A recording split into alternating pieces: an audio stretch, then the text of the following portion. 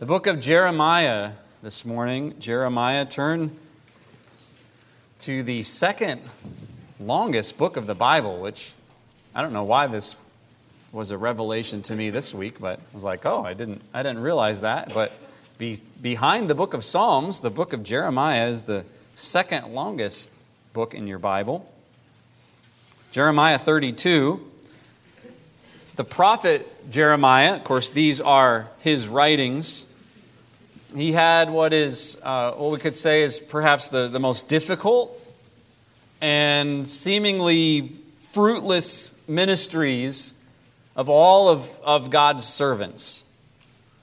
He was called as a prophet during the reign of King Josiah, and his people and the nation of Judah from that point on would experience marked decline year by year. In other words, the best it ever got was at the beginning, and it was only down the hill from there. I don't know, sometimes we like to have that perspective like we're going somewhere, like we're ascending, like we're accomplishing something.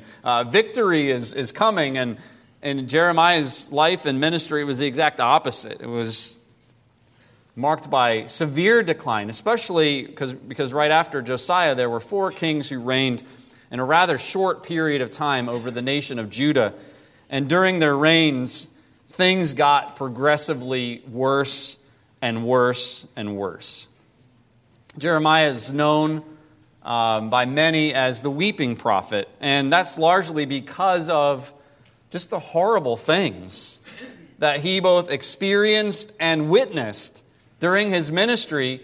Many of those things he predicted taking place. It was not as if they were surprises, but I can say honestly, one of the most difficult parts of ministry is being able, not because of some sort of a special gift that God has given, the ability to see things that no one else can see, but just through His wisdom and through what He says, you can see what is going to happen in the future.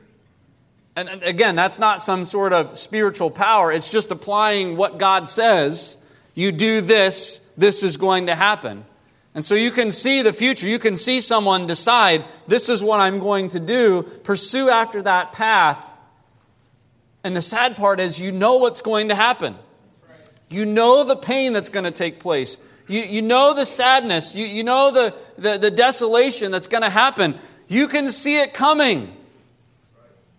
But you can't stop it. Because you know that the only person who can stop it is the person in the driver's seat, the person making the decisions, making those choices. And you can plead with them, you can beg with them, and that's exactly what we see in Jeremiah's ministry. Pleading and begging and speaking God's truth, knowing what's going to happen and not being able to prevent it from happening because you're not the one making those choices. That's the kind of ministry that Jeremiah had. In Jeremiah 32, the chapter we're looking at today, it takes place right in the middle of some of the darkest days, or at least they're on the doorstep of some of the darkest days and difficult days.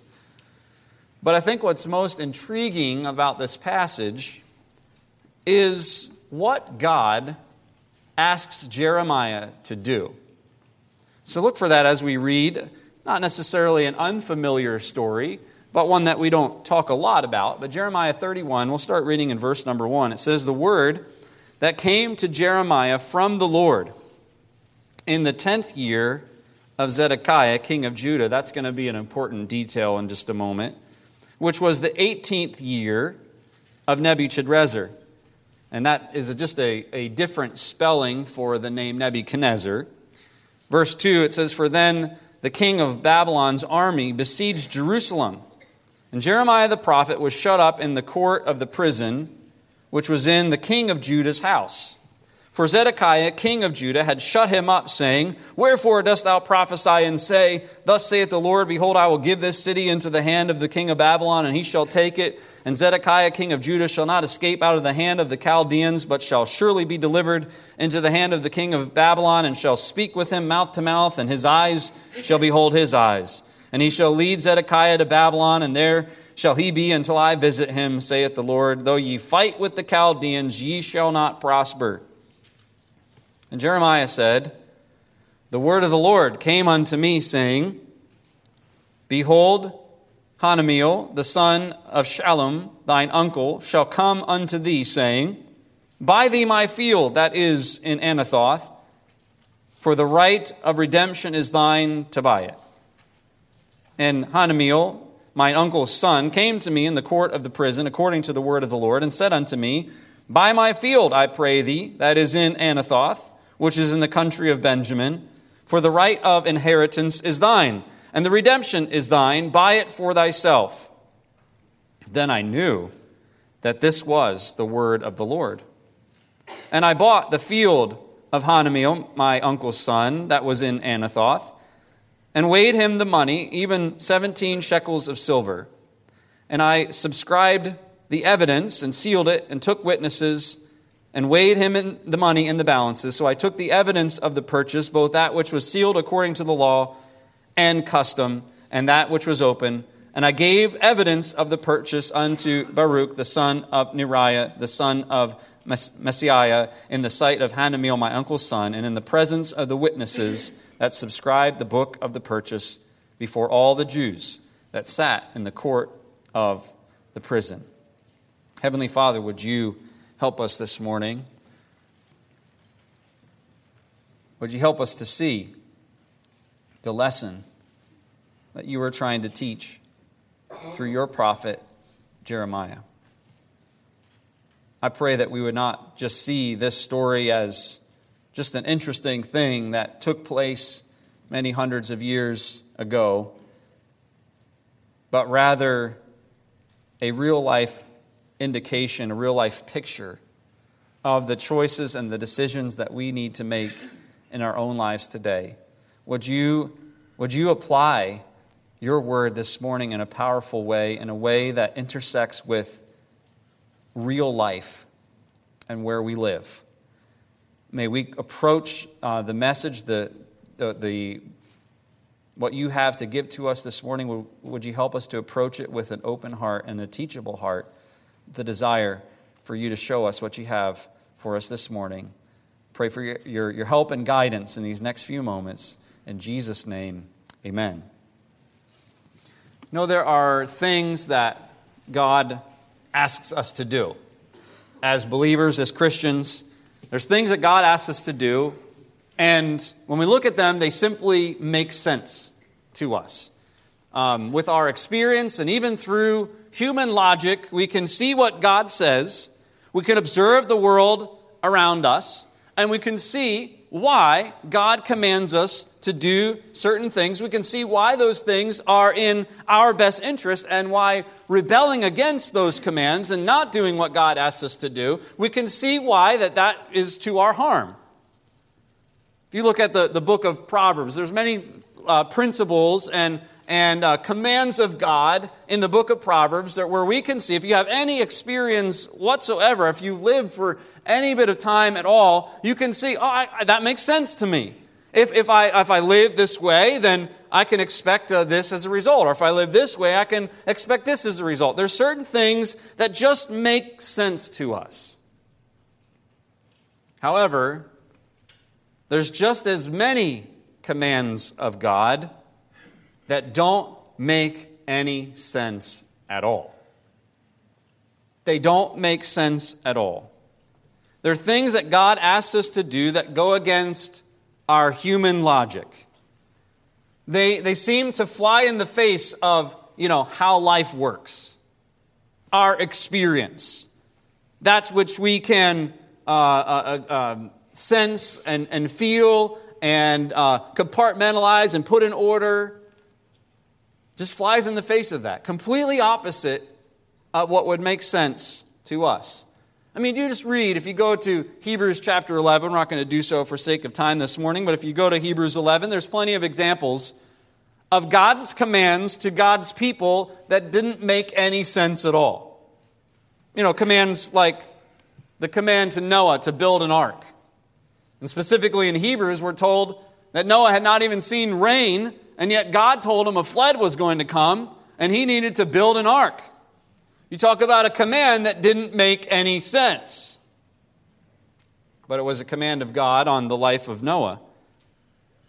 Hebrews 11 talks about Abraham, who God commanded to leave his homeland, to go to a place that he would show him. Didn't even tell him where it was, but you'll know it. I'll tell you when we get there. How does that work with your kids, by the way? I'll tell you when we get there. It doesn't make any sense, but that's what Abraham was commanded to do.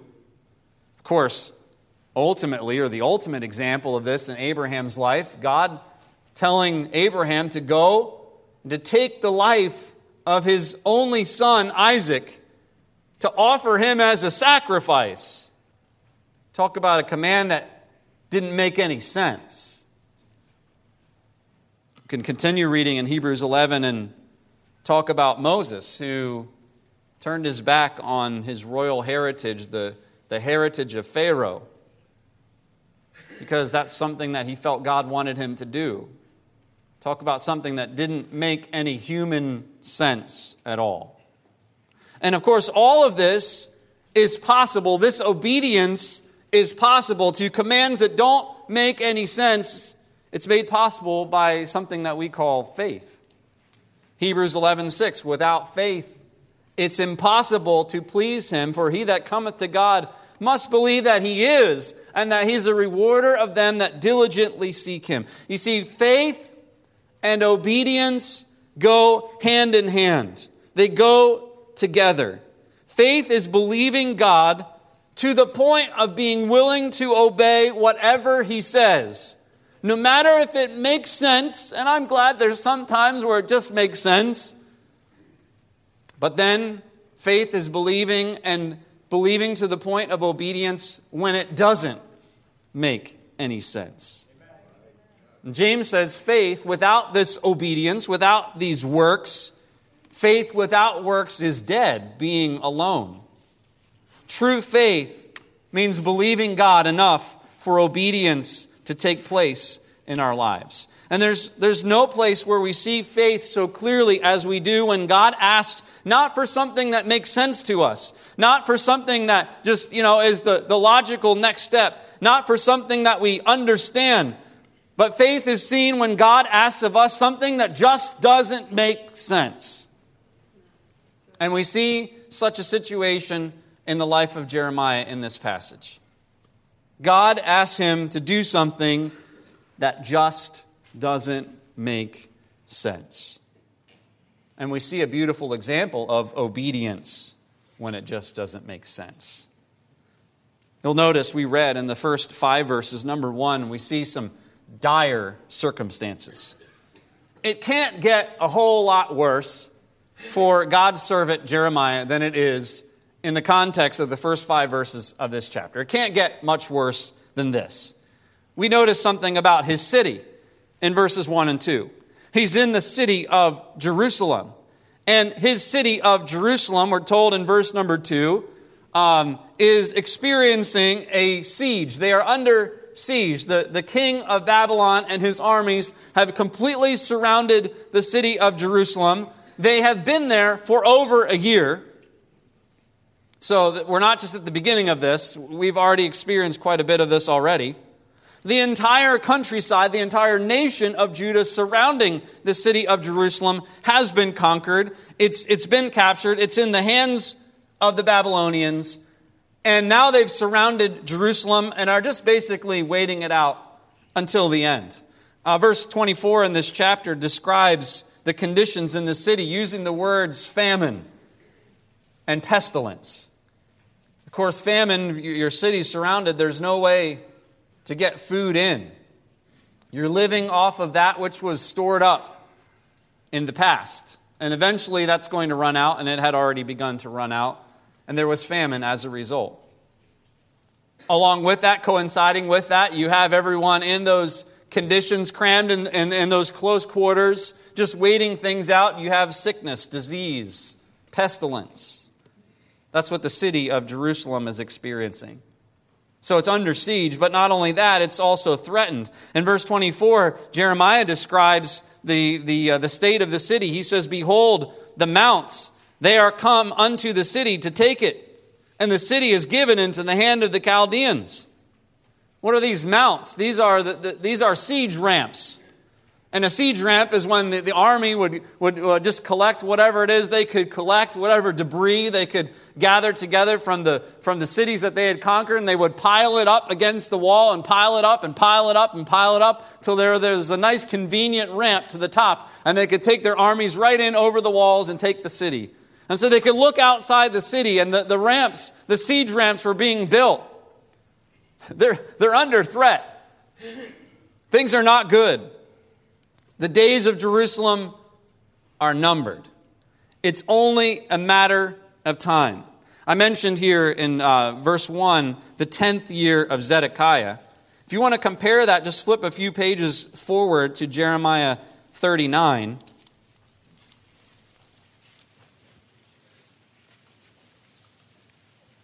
It gives us a little bit of an outline of the reign of King Zedekiah and what's going on at this period of time. It says, Jeremiah 39, verse 1, "In the 9th year of Zedekiah, king of Judah, in the 10th month, came Nebuchadnezzar, king of Babylon, and all his army against Jerusalem, and they besieged it." All right, so the 9th year is when the siege began. We're in the 10th year. So we know that it's been approximately about a year that they've been under siege. But look then in verse 2, "And in the 11th year of Zedekiah, in the 4th month, in the 9th day of the month, the city was broken up." So literally, the days of Jerusalem are numbered. They've only have the longest period of time, 12 months, or it was probably much shorter than that, before the inevitable is going to take place. And so, if you're paying attention at all, and you're living in the city of Jerusalem, if you got any observation abilities and logic at all, you know that defeat and destruction are around the corner. So Jeremiah's city is in dire straits, but I want you to notice his message. Now, his message is communicated by King Zedekiah, but I want you to notice what the word is that God has given Jeremiah to preach. In verse 3, it says, if you kind of skip down to the middle of the verse, you find where the message begins. It says, "Thus saith the Lord, Behold, I will give this city into the hand of the king of Babylon, and he shall take it. And Zedekiah, king of Judah, shall not escape out of the hand of the Chaldeans, but shall surely be delivered into the hand of the king of Babylon, and shall speak with him mouth to mouth, and his eyes shall behold his eyes, and he shall lead Zedekiah to Babylon, and there shall he be until I visit him, saith the Lord." Jeremiah had a message. He had a message for the city in verse 3. The city is given into the hand of the king of Babylon, and he shall take it. That's Jeremiah's message for the city. There's also a message for her king. King Zedekiah shall not escape. And you, King Zedekiah, you are going to see the king of Babylon, Nebuchadnezzar. You're going to see him eyeball to eyeball. And incidentally, it will be the last thing that Zedekiah sees, the eyeballs of King Nebuchadnezzar, because then Nebuchadnezzar is going to have his eyes taken out, and he's going to live with those images for the rest of his days. That's Jeremiah's message for the king. But then Jeremiah in verse 5 also has a message for the armies at the end of verse 5. Basically, he says, "Though ye fight, you will not prosper. Ye shall not prosper." The message is repeated just a few verses later in verse 28. "Therefore, thus saith the Lord, Behold, I will give this city into the hand of the Chaldeans and into the hand of Nebuchadnezzar, king of Babylon, and he shall take it, and the Chaldeans that shall fight against this city shall come and set fire on this city and burn it with the houses upon whose roofs they have offered incense unto Baal and poured out drink offerings unto other gods to provoke me to anger. For the children of Israel and the children of Judah have only done evil before me from their youth. For the children of Israel have only provoked me to anger with the work of their hands, saith the Lord." Not exactly the most uplifting message to deliver. God's judgment is coming. You deserve it. Here's why, and there's nothing you can do to stop it. I mean, these are the circumstances of Jeremiah. His city is under siege. It's about to be overthrown. His message is the darkest and bleakest that could possibly be. And that message has led to, verse number 2, his suffering. Jeremiah is suffering because of the message that God gave him. Verse 2 describes it for us. He's described as being shut up in the court of the prison. If you want to just skip ahead to chapter 38, verse number 1, you see a little bit of how this happened. Jeremiah chapter 38, verses 1 through 6. Verse 1 introduces us to some specific princes of Judah, some lower level rulers, and how they heard the word that Jeremiah had spoken unto the people, saying, and this was this message again, thus saith the Lord, he that remaineth in this city shall die by the sword, by the famine, and by the pestilence, but he that goeth forth to the Chaldeans shall live, for he shall have his life for a prey and shall live. And Jeremiah says, this is a hopeless situation. If you don't want to experience all the bad that's coming, just surrender and surrender now. Verse 4, therefore the princes said unto the king, we beseech thee, let this man be put to death. For thus he weakened the hands of the men of war that remain in the city, and the hands of all the people, and speaking such words unto them, for this man seeketh not the welfare of this people, but the hurt. Then Zedekiah the king said, behold, he's in your hand, for the king is not he that can do anything against you. So you see the plot against Jeremiah. He's accused and hastily tried, we could say, for the crime of treason. And they convicted him of treason, and specifically, this would lead to these men, these princes, throwing Jeremiah into the dungeon, into the pit of the dungeon, and he would have died there had not been for one man named Ebed-Melech, and that man was a eunuch who served underneath King Zedekiah, who went and told Zedekiah, if you keep him down there, he's not going to survive. He's going to die. And the king, whether reluctantly or not, he's a bit of a vacillating guy. He just kind of was all over the place. He said, why don't you pull him out of there? And they were able to at least pull him out of there. But now, he's still in prison. He's just not sinking in the mud up to his armpits like it's described for us. He's still in prison. And even if he could escape, if he could get out of prison, there were these men who were kind of waiting in the wings, wanting to kill him. And even if he could escape the death threats that were knocking on his doorstep, there were the Babylonians who were outside of the city, surrounding the city. There was no place for him to go, and all of this was taking place because Jeremiah had been obedient to what God had revealed to him. Dire circumstances that he's in. And if that weren't enough, at least the number 2, what we read about in verse 6 and 7, bizarre direction or a bizarre command from God. God tells him in verse number 7 that a guy named Hanamiel, the son of Shallum, which was his cousin, thine uncle's son, shall come unto thee, saying, buy thee my field that is in Anathoth. God's direction to Jeremiah included a prediction, a prophecy of what was about to take place. And God told him to expect a visit from a very opportunistic cousin, Hanamiel. And the primary purpose of this visit was not a personal care visit. It was not to check up on Jeremiah. How are you doing? Are you being fed? Do you have something to eat? Are you being cared for? Not at all. He's got an agenda. He's got something that he wants his cousin to do, and that is to buy a worthless field. He says, I got a field, and I'd really like for you to buy it for yourself. I mean, this is the real estate deal of the century. All right? I've got it. I'm going to offer it to you. It seems like, we don't know exactly what the sale price was as far as the equivalent. It seems like the price is bargain level. He's given him a deal, or so it would seem. We'll see why in a second that not necessarily the case. So God says, your cousin's going to come.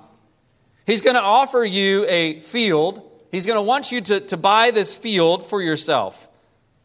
And the reality is that field couldn't be sold unless Jeremiah formally refused it. So he had to go through Jeremiah in the first place. And that was because there was a provision in God's law so that the land would stay within each tribe's control, and that one tribe couldn't necessarily take over another tribe. And so God had set it up so that family members would have first dibs and would have the right to purchase any pieces of property that would be needed to be sold for money or for resources or anything like that. So it was God's plan to keep the property kind of in the family. And that's why Hanamiel says the right of redemption is thine to buy it. That's what he's referring to. But the reality is that the reason he's coming to Jeremiah is that he couldn't sell this to anyone else. He had to go through Jeremiah first. Not that anyone else would even want it, but Jeremiah had to be the first one to go through in the beginning. So the field couldn't be sold outside of Jeremiah. It was a field that was already in the hands of the Babylonians. The city of Anathoth was just to the north and east of Jerusalem. If the armies of Babylon were surrounding the city, that field would have already been conquered and already in their control. So the enemy already has it. What good is the title deed to a property that someone else is controlling? Doesn't do you any good. And it's worthless land in exchange for 17 shekels of silver. The only thing that had any value or would have any value in the months ahead was some spending money. Some money that might get you by what's about ready to take place. And even though, on the monetary value, this is, could be described as a good deal, it's worthless for the foreseeable future.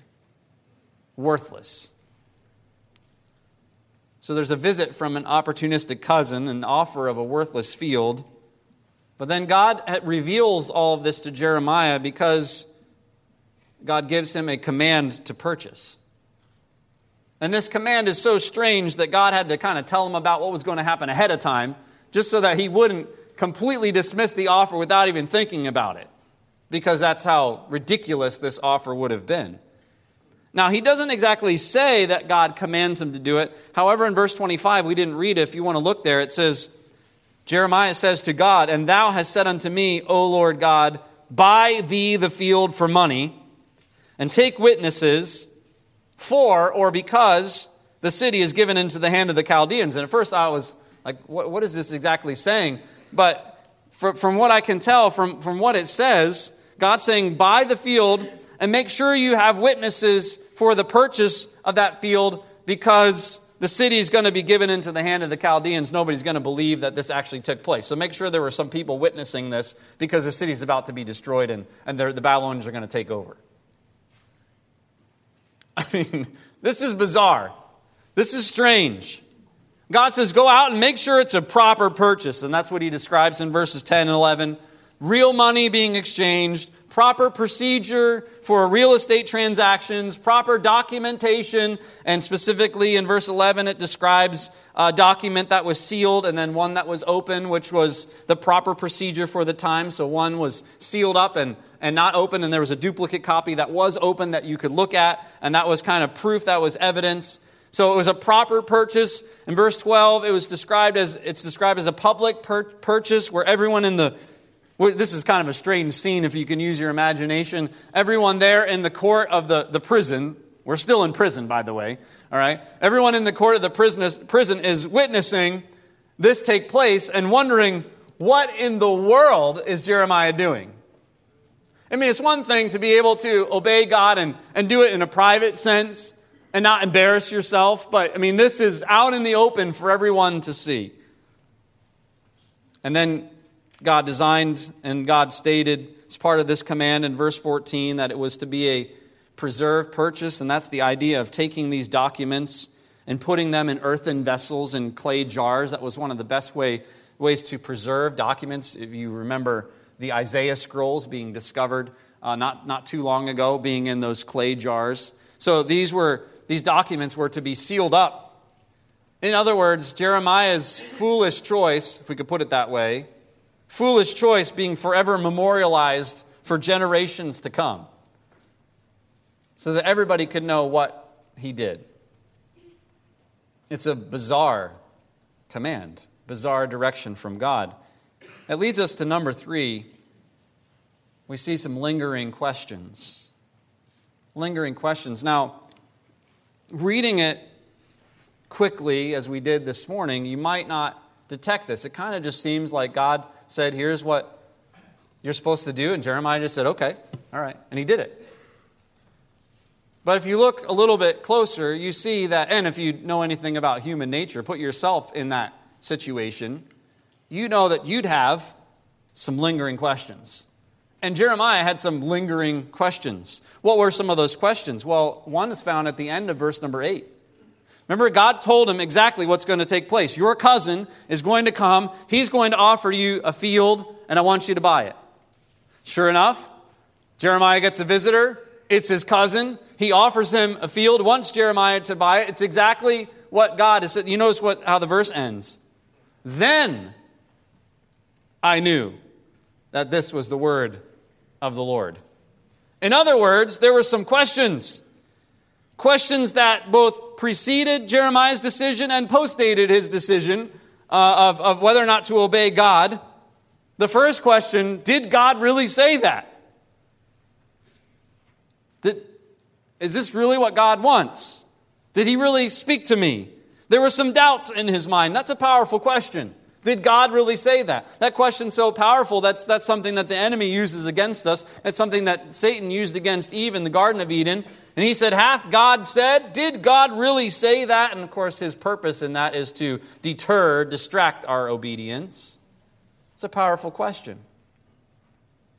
Sometimes we see God's clear commands for us in Scripture, that which God wants us to do, those commands that just don't make sense, and we wonder, did God really say that? Many times the answer to that question is, you better believe he did.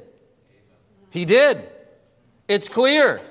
God made himself clear because that's exactly what took place. And when it happened exactly as God said it would happen, it was at least an initial answer to the question, did God really say that? And then Jeremiah's second question, you have to read the whole chapter. We don't really have time to read the entirety of it. But we see some lingering questions in verse 24. We read the first half of 24 where Jeremiah just lays out his observations.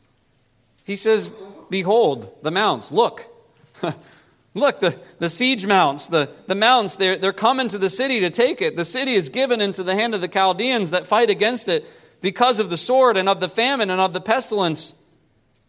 And what thou hast spoken is come to pass. And behold, thou seest it. You see this, God.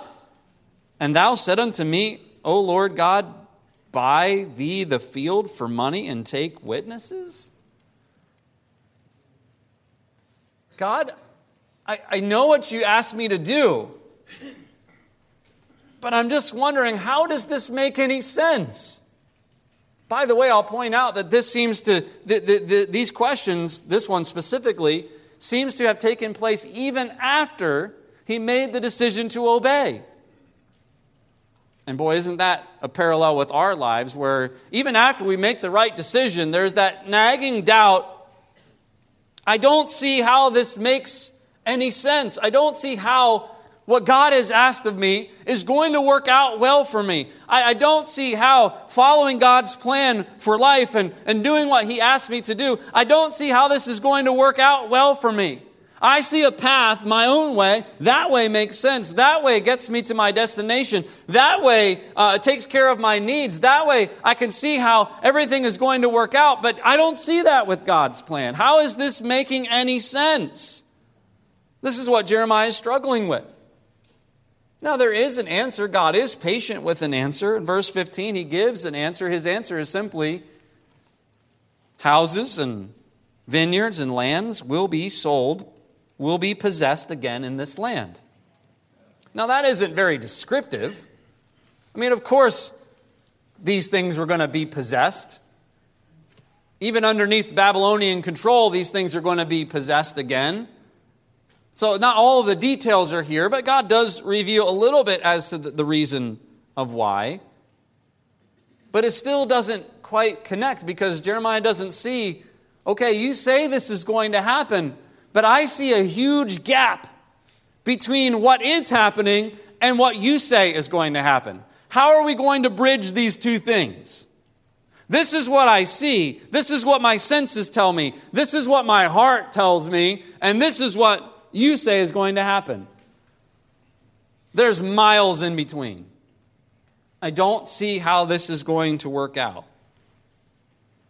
So he struggles with the question, did God really say that? He struggles with the question, how does this make any sense? He struggles with the question, can God really do that? Now in verse 17 we see Jeremiah's rather eloquent prayer, and it is an eloquent prayer that he speaks. I think he's trying to convince himself a little bit of it, but we'll talk about that just in a second of what he's doing. But he says in verse 17, Ah, Lord God, behold, thou hast made the heaven and the earth, and by thy great power and stretched out arm, and there is nothing too hard for thee. And we say, wow, amen to that. He's in a good place. You notice how God answers him in verse 27, though? God says, behold, I am the Lord, the God of all flesh. Is there anything too hard for me? Wait a minute, I thought Jeremiah just said there's nothing too hard for you, God. And then as I was thinking about this, it dawned on me, oh, I've done this very same thing.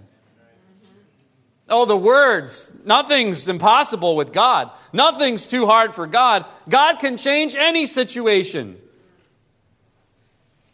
I'm not so sure about mine, though. I don't see the possibility of how this difficult person that I'm dealing with is going to change.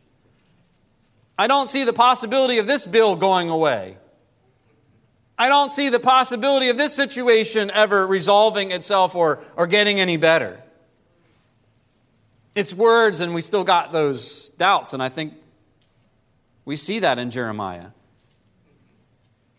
where he's having some trouble seeing how in the world this is exactly going to happen. And I think if we were in the same place, we would have the same doubts. And I think if you are applying this message to yourself and looking in your own life, you can see, yeah, I've been there. Or even this morning, you can identify, I am there. And I'm struggling with something that God is asking me to do. And I just don't see how this makes any sense. I just don't see how this is going to work out for me if I do things God's way versus my way. And there's some lingering questions. But the beauty in this passage is what we see in verses 9 and 10, and that is, number 4, there is simple obedience. Simple obedience. Verse 9, and I bought the field. I bought the field. I did what God told me to do. I did what God commanded me to do. In spite of what I could see, my eyes told me the city is about to be destroyed. The Babylonians are taking over. They already control the land anyway. It's theirs. It's not going to be really mine anyway. There's no way financially I'm going to benefit from this decision. My eyes tell me that this doesn't make any sense. But Jeremiah obeyed anyway. This was in spite of what Jeremiah knew. God had revealed to him the future. God told him this is exactly what's going to happen. This city will be defeated. It will be conquered. There's nothing you can do, nothing the armies of Israel can do to stop it. This is what he already knew. And why what God told him, what God asked of him, didn't make any sense. But he obeyed anyway. This was in spite of the questions that were in his heart, that lingered in his heart even after he obeyed, in spite of the questions. And sometimes I think we have this overly optimistic viewpoint where we struggle with questions about being obedient to God, and then we obey and all the questions go away. It's kind of like, and they lived happily ever after. And rarely does it work out that way. Even after the purchase was made, he's got these questions, but in spite of the questions in his heart, In spite of those questions that told him what God is telling me to do doesn't make sense. God's path in this situation doesn't make sense. I don't see how this works out. In spite of those things, he obeyed God. He obeyed God. This is something so simple and so foundational to the Christian life, but we get it mixed up at times.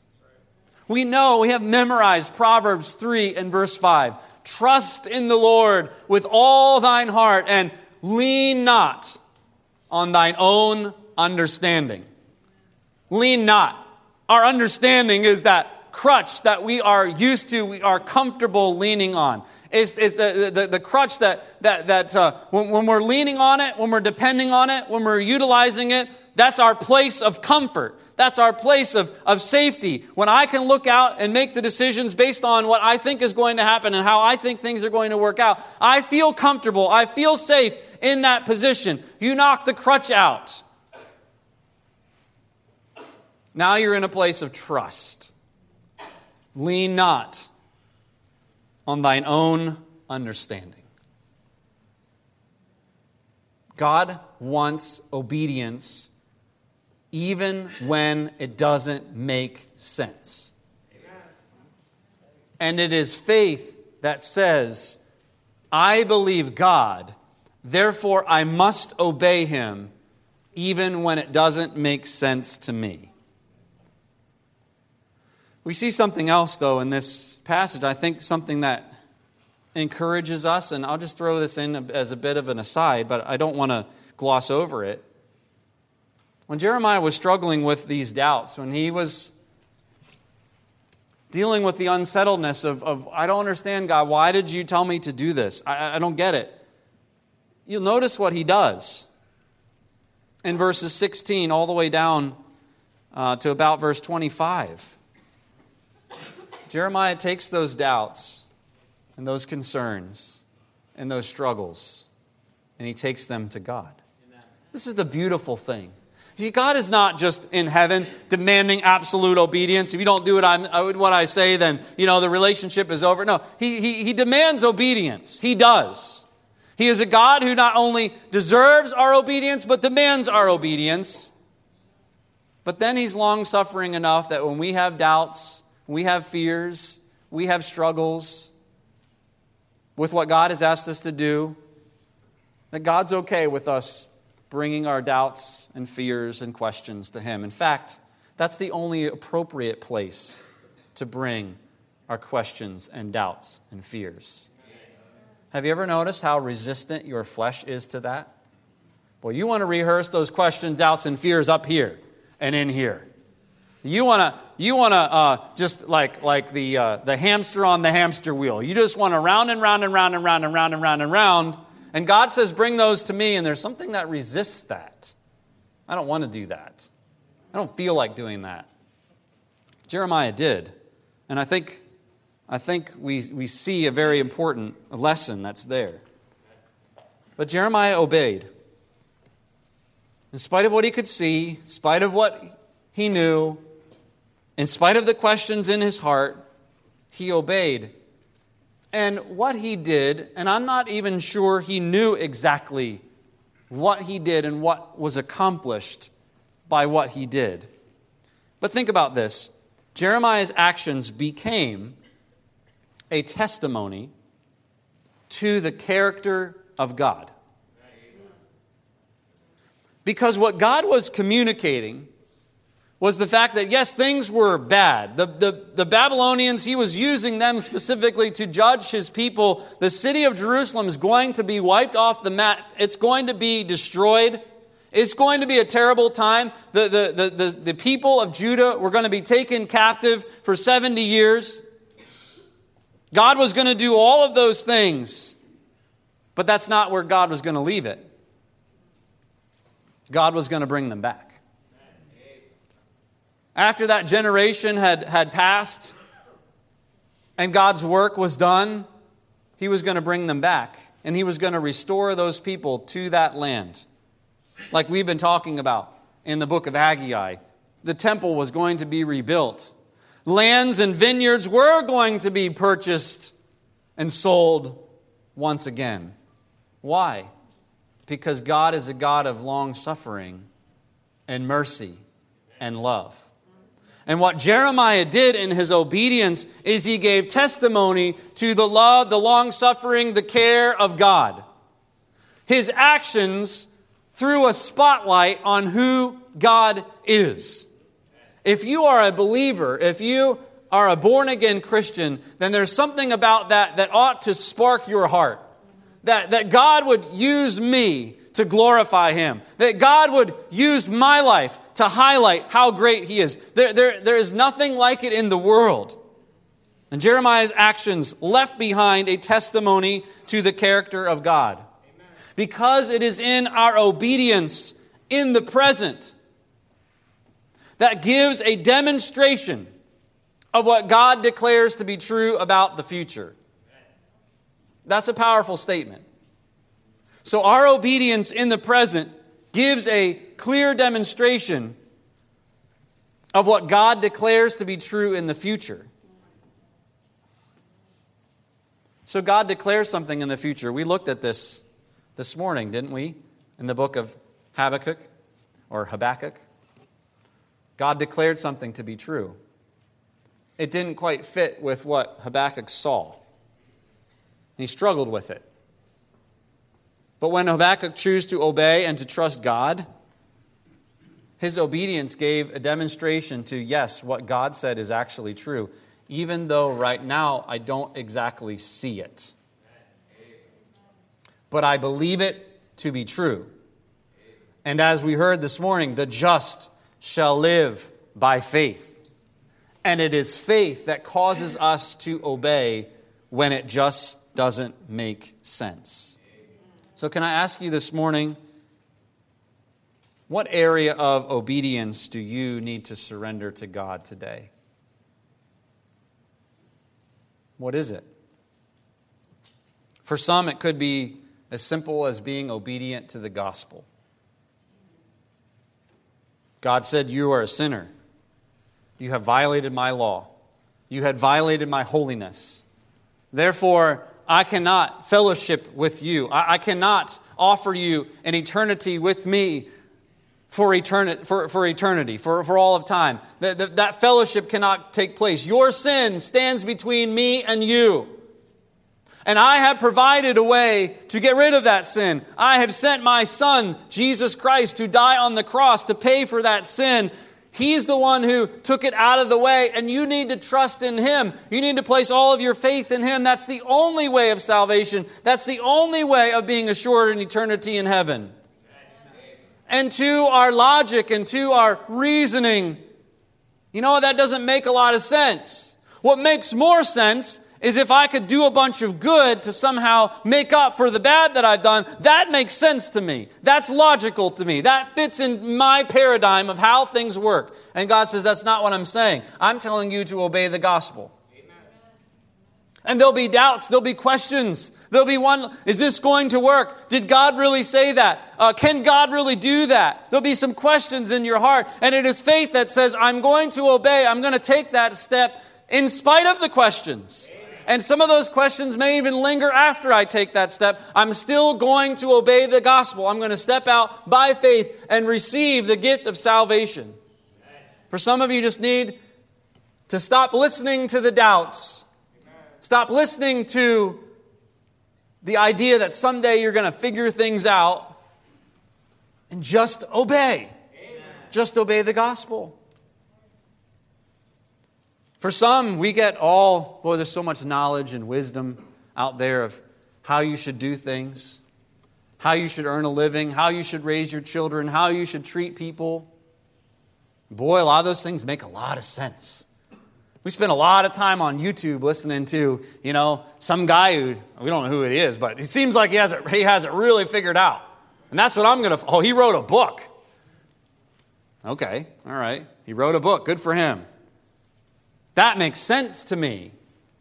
But that doesn't necessarily fit with the simple commands of God. It doesn't fit in with the simple things that God already says. So which is it? the way that appeals to you and makes sense to you, or the way that God has already clearly laid it out. But I'll earn more money. You might.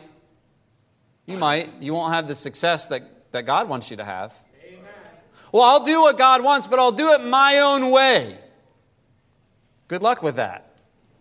Because God has already said that your way, there's an end.